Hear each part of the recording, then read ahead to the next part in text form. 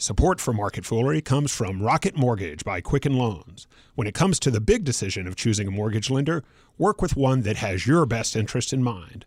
Use Rocket Mortgage for a transparent, trustworthy home loan process that's completely online at quickenloans.com/fool.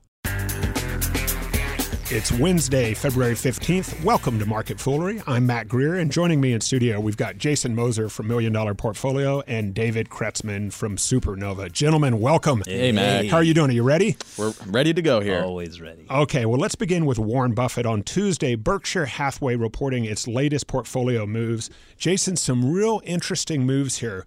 Berkshire really loading up on shares of Apple and unloading most of its Walmart positions.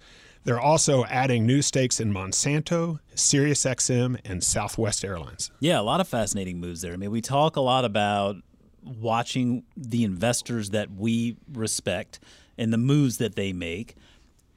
We never advocate just going ahead and blindly following, but I mean, I think it's always interesting to see sort of different perspectives on things. And I personally, what really stood out to me was the dumping of the Walmart shares, because we've talked a lot about this before, how the retail space, general retail, is being disrupted, and Amazon is really the company out there doing it. And it's interesting, what the market is telling us is basically all you need to know here. I mean, we look at Walmart today, the market values it. It's somewhere in the neighborhood of $200 billion, and it's bringing in over $400 billion in sales every year. Well, Amazon brings in, maybe a quarter of the total sales that Walmart brings in, yet Amazon's market cap is double that of Walmart. So it's clear to see that the market, being that it's forward-looking, is looking into the future and thinking, hey, this is the direction things are going. Amazon's really the one leading the way. Walmart kind of got caught asleep at the wheel, and I think that now Walmart's paying the price. I wonder if Berkshire in the next 3 years adds Amazon to its portfolio. I mean, hey, they're warming up to tech with Apple, so maybe Amazon's next. To me, what really stuck out is a couple weeks ago, Buffett, in an interview, he mentioned that since the election, Berkshire has invested about $12 billion, which is roughly 8% of that $150 billion or so portfolio that they have investing in public stocks.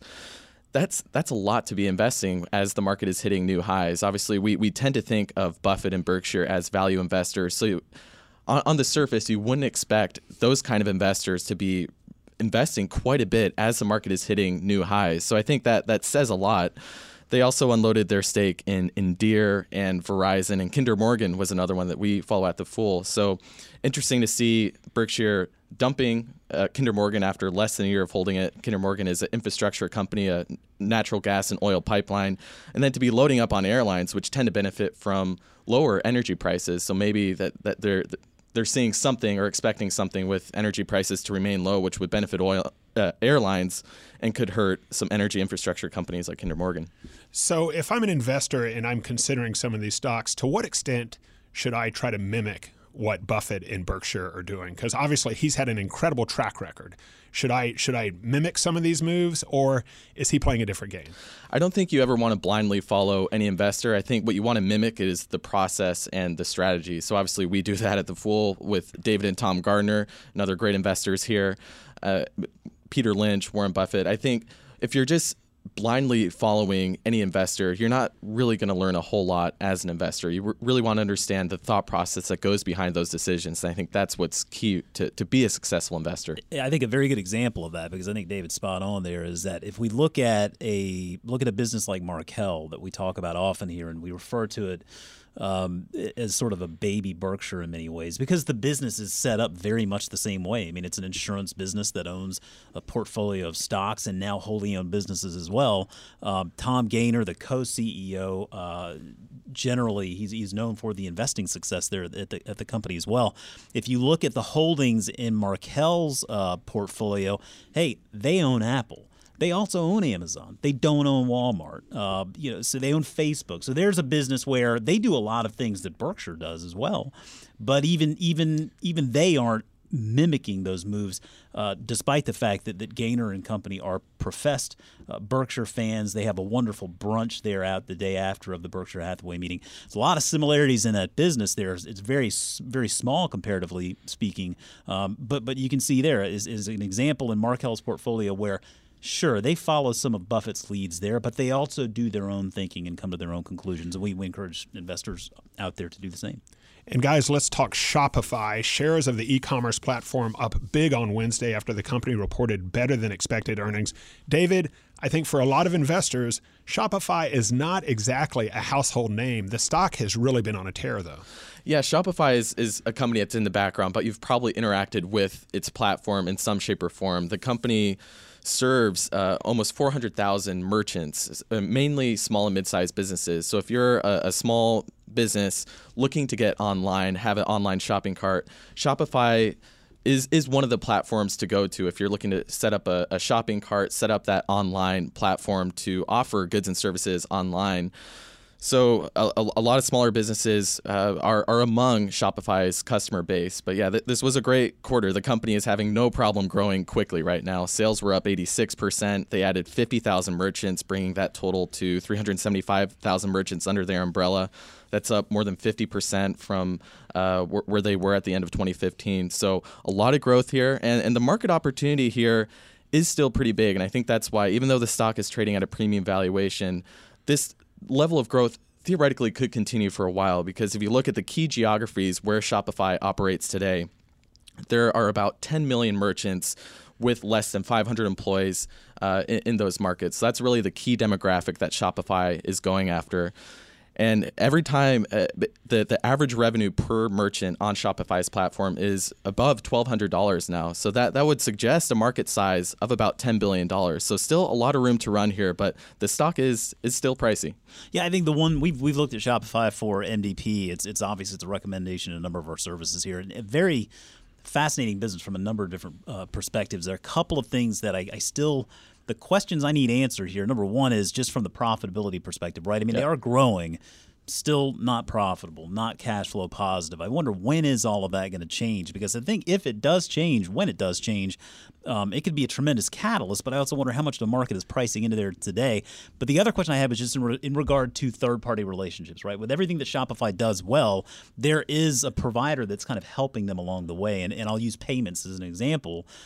They contract with Stripe, I believe, as a provider on the payment side.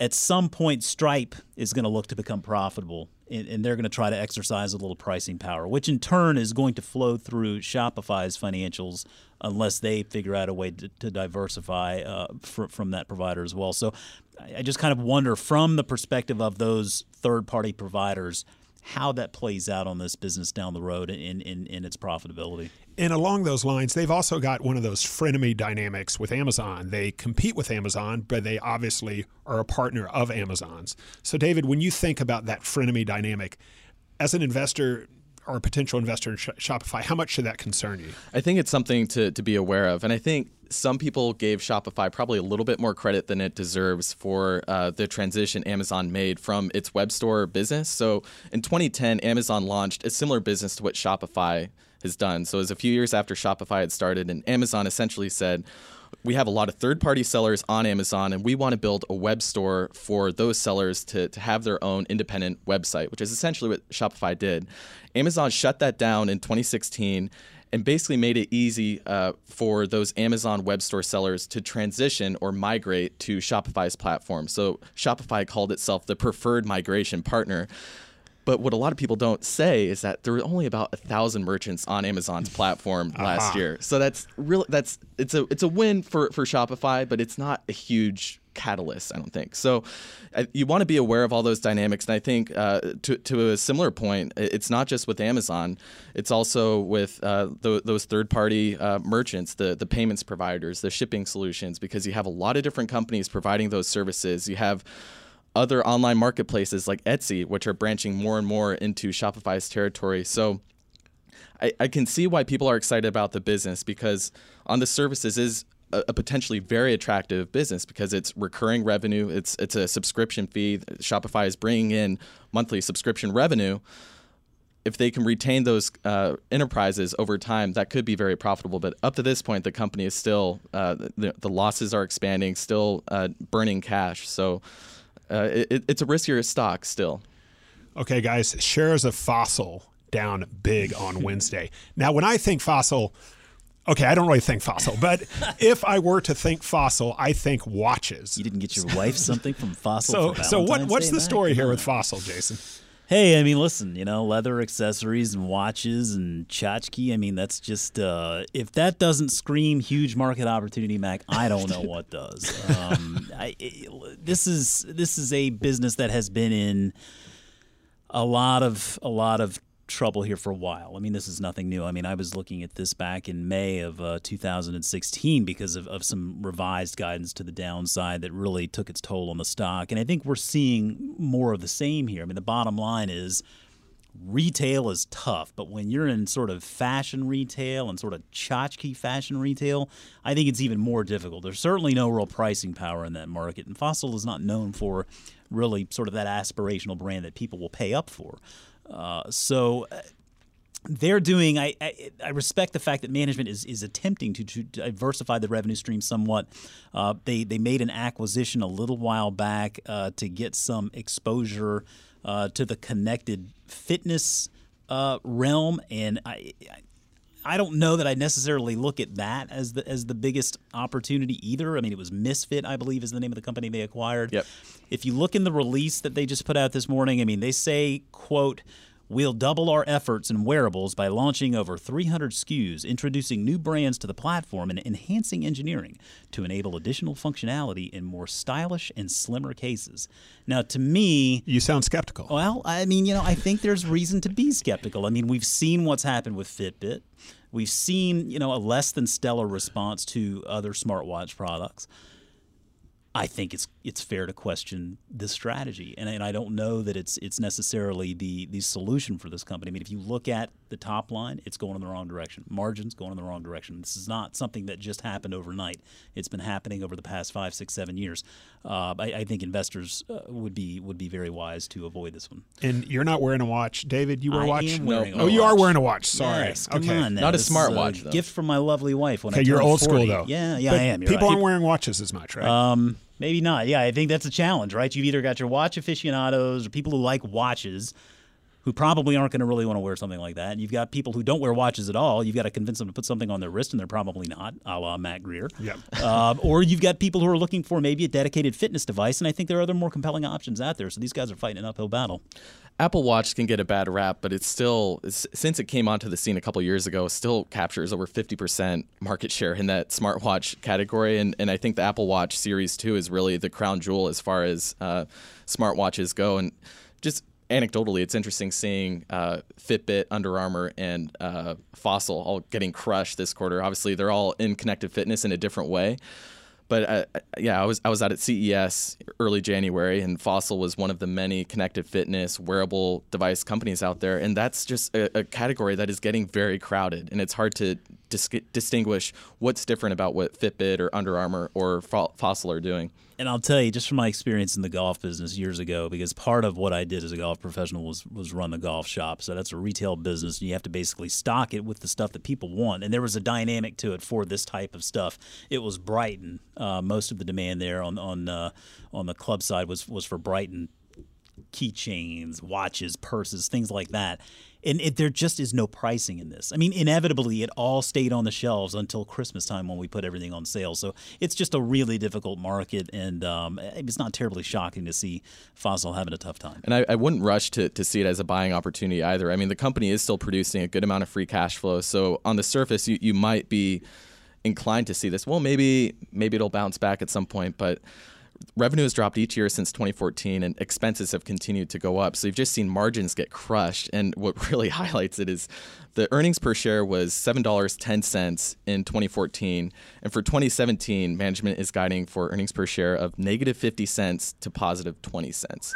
So It's quite a range. things are going to get a lot worse before they get better, if ever. Before we get to our final story, I want to say a word about Rocket Mortgage. Choosing mortgage lender is a big decision. You want to work with someone you can trust and someone who has your best interest in mind. Those are not phrases we often associate with mortgage lenders. With Rocket Mortgage, you get a transparent online process, so you'll have the confidence to make an informed decision. With Rocket Mortgage, you can also adjust the length and the rate of your loan in real time to make sure you get the mortgage solution that's right for you. And Jason, as someone who once worked in the financial services industry, mortgages can be a tricky thing. Extremely tricky. And as someone who's going through the process of selling and buying houses right now, I mean, it's a process that is just filled with just a lot of question marks. Well, with Rocket Mortgage, you can get rid of those question marks. It's a transparent online process. So whether you're looking to buy a home or refinance your existing mortgage, there's going to be a lot less paperwork, and Rocket Mortgage can help. So skip the banks, skip the waiting, and go completely online at quickenloans.com/fool. Equal housing lender licensed in all 50 states. NMLS consumeraccess.org, number 3030. And guys, let's conclude here with SodaStream. This is a stock that has been incredibly volatile over the last couple of years, and we've got some good news, and the stock up big on Wednesday after reporting better than expected earnings. And Jason, forget soda. It seems like the story here is sparkling water. Well, I liked our conversation earlier this morning. Maybe this company really, it all just boils down to the wrong name. Right? Terrible name. We're sitting here ragging on soda, it seems like, quarter in and quarter out. I mean, maybe it needs to be something like Seltzer Stream or whatever. But I think the real beauty to this business in the beginning, I mean, it's one that we've covered here in the Foolish Universe. And what do they do for people who don't know the company? So SodaStream basically sells you these machines so that you can make seltzer or soda at home. You can carbonate your own water and make your own sodas at home. And I mean, on the surface, it sounds like a pretty neat idea. You don't have to go lugging around 12 packs of Diet Coke anymore. You can just do it all right there at home. I hate that idea. I'm sorry. I don't find that appealing at all on the surface. What, having the machine there? Yeah, I don't drink soda, but I wouldn't want to make my own soda if I drink soda. I mean, don't it's like disagree. Make your own toothpaste. I mean, I'm not like, why? I don't disagree. So not on the surface. Take it back. As a Diet Coke guy, I mean, SodaStream as a product never attracted me from the beginning. Now, I will also say I've made a big shift in trying to drink more seltzer.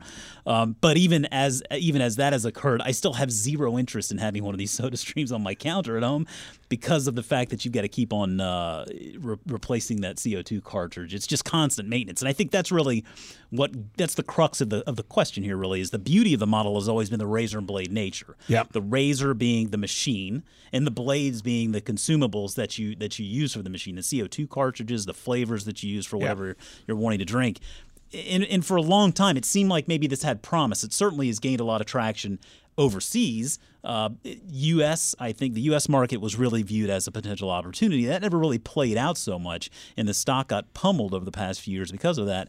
Interesting to see they're making a little bit of a comeback here. And if you look at the numbers, I mean, it was about 22.4% unit growth for the quarter, which translated into 37% growth in revenue for those machines. So they're actually selling machines, and they're getting some decent pricing on them. The growth in the consumables, which is the higher margin, was less impressive, 5%. So this kind of gets back to the initial question that we always had with these things, which it's one thing to maybe give this thing as a gift to someone and think, oh, it's a neat machine or whatever. But ultimately, at some point, does it not just end up collecting dust on your kitchen counter? And I think that's the hurdle that they still have to clear. This was a decent quarter. I'm not sure it necessarily indicates that they've cleared this hurdle and that everything is better again. And David, looking at the stock chart for the last few years, it's gone from 40 up to around 70, all the way down to 13, and now it's back around 50. Across 50. And I think SodaStream is a great time to take a step back and just see a lesson there, that cutting a loser too early is you don't want to be cutting a future winner too early. And in SodaStream, I think the verdict's still out whether or not it is a winner, but I would much rather hold a loser too long than sell a winner too early. And I think it was really easy. Like in Rule Breakers, we sold SodaStream right around 13 a year or two ago. And, since then, the stock has come roaring back up almost 4 times over the past year. So I think there is something to be said for the strategy of just buying and forgetting. So like even if you have a loser, if it's a small percentage of your portfolio, there is something to be said for just letting that ride. But with SodaStream, it's interesting to look at what has enabled this company to come back. I think part of that is the repositioning of the product, focusing less on a soda alternative and more just a soda replacement or that sparkling water aspect of the product.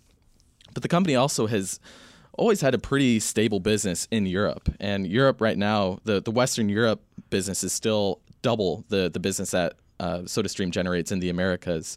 Right now in America, the household penetration, so the number of households with a SodaStream in it, is about 1.5%.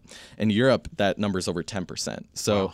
There is still a runway. If SodaStream can somehow crack that code here in the U.S., there is still a runway for growth there. But in the meantime, that European business is still growing. So I think there's still a lot to like here. The margins are really increasing, but I agree with JMO that you really want to see those consumables, those repeat purchases increase, because I think that's really what matters most for long-term shareholders. Okay, so you mentioned the repositioning. I want to come up with a better name. So let's go around the horn, because right now SodaStream, I think soda for too many people has a negative connotation now. So what are you changing the name to?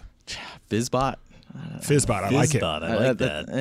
21st century. I like it, Jason. Yeah, I mean, I'll go with Seltzer Stream. Honestly, I feel like soda conveys this unhealthy sort of vibe that we're seeing in the soda market. Soda's just, it's either a bad drink or it's what George Costanza wants to name his baby on Seinfeld, right? So I mean, it's like let's go to let's skate where the puck is going, as they say.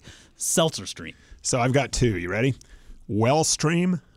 Like I'm feeling well. That sounds like they just got bought by Wells Fargo. Okay, well then, and that's not in a good way. Then here's the winner. You have a backup. Here's the winner. Right. Fun Stream. It's like a party or something. That's like one of those. It's like a super squirter that your kids who are doesn't shooting like each other fun? with in the backyard. Who right? doesn't like fun? I feel like you'd see that at Chuck E. Cheese super or something. soaker or something. What is it? Hey, it's brainstorming. Yeah. There are no wrong ideas at this point. Okay, David, Jason, thanks for joining us today. Thanks, Mac. As always, people on the program may have interest in the stocks they talk about, and the Motley Fool may have formal recommendations for or against. So don't buy or sell stocks based solely on what you hear. That's it for this edition of Market Foolery. The show is mixed by Dan Boyd. I'm Mac Greer. Thanks for listening, and we will see you tomorrow.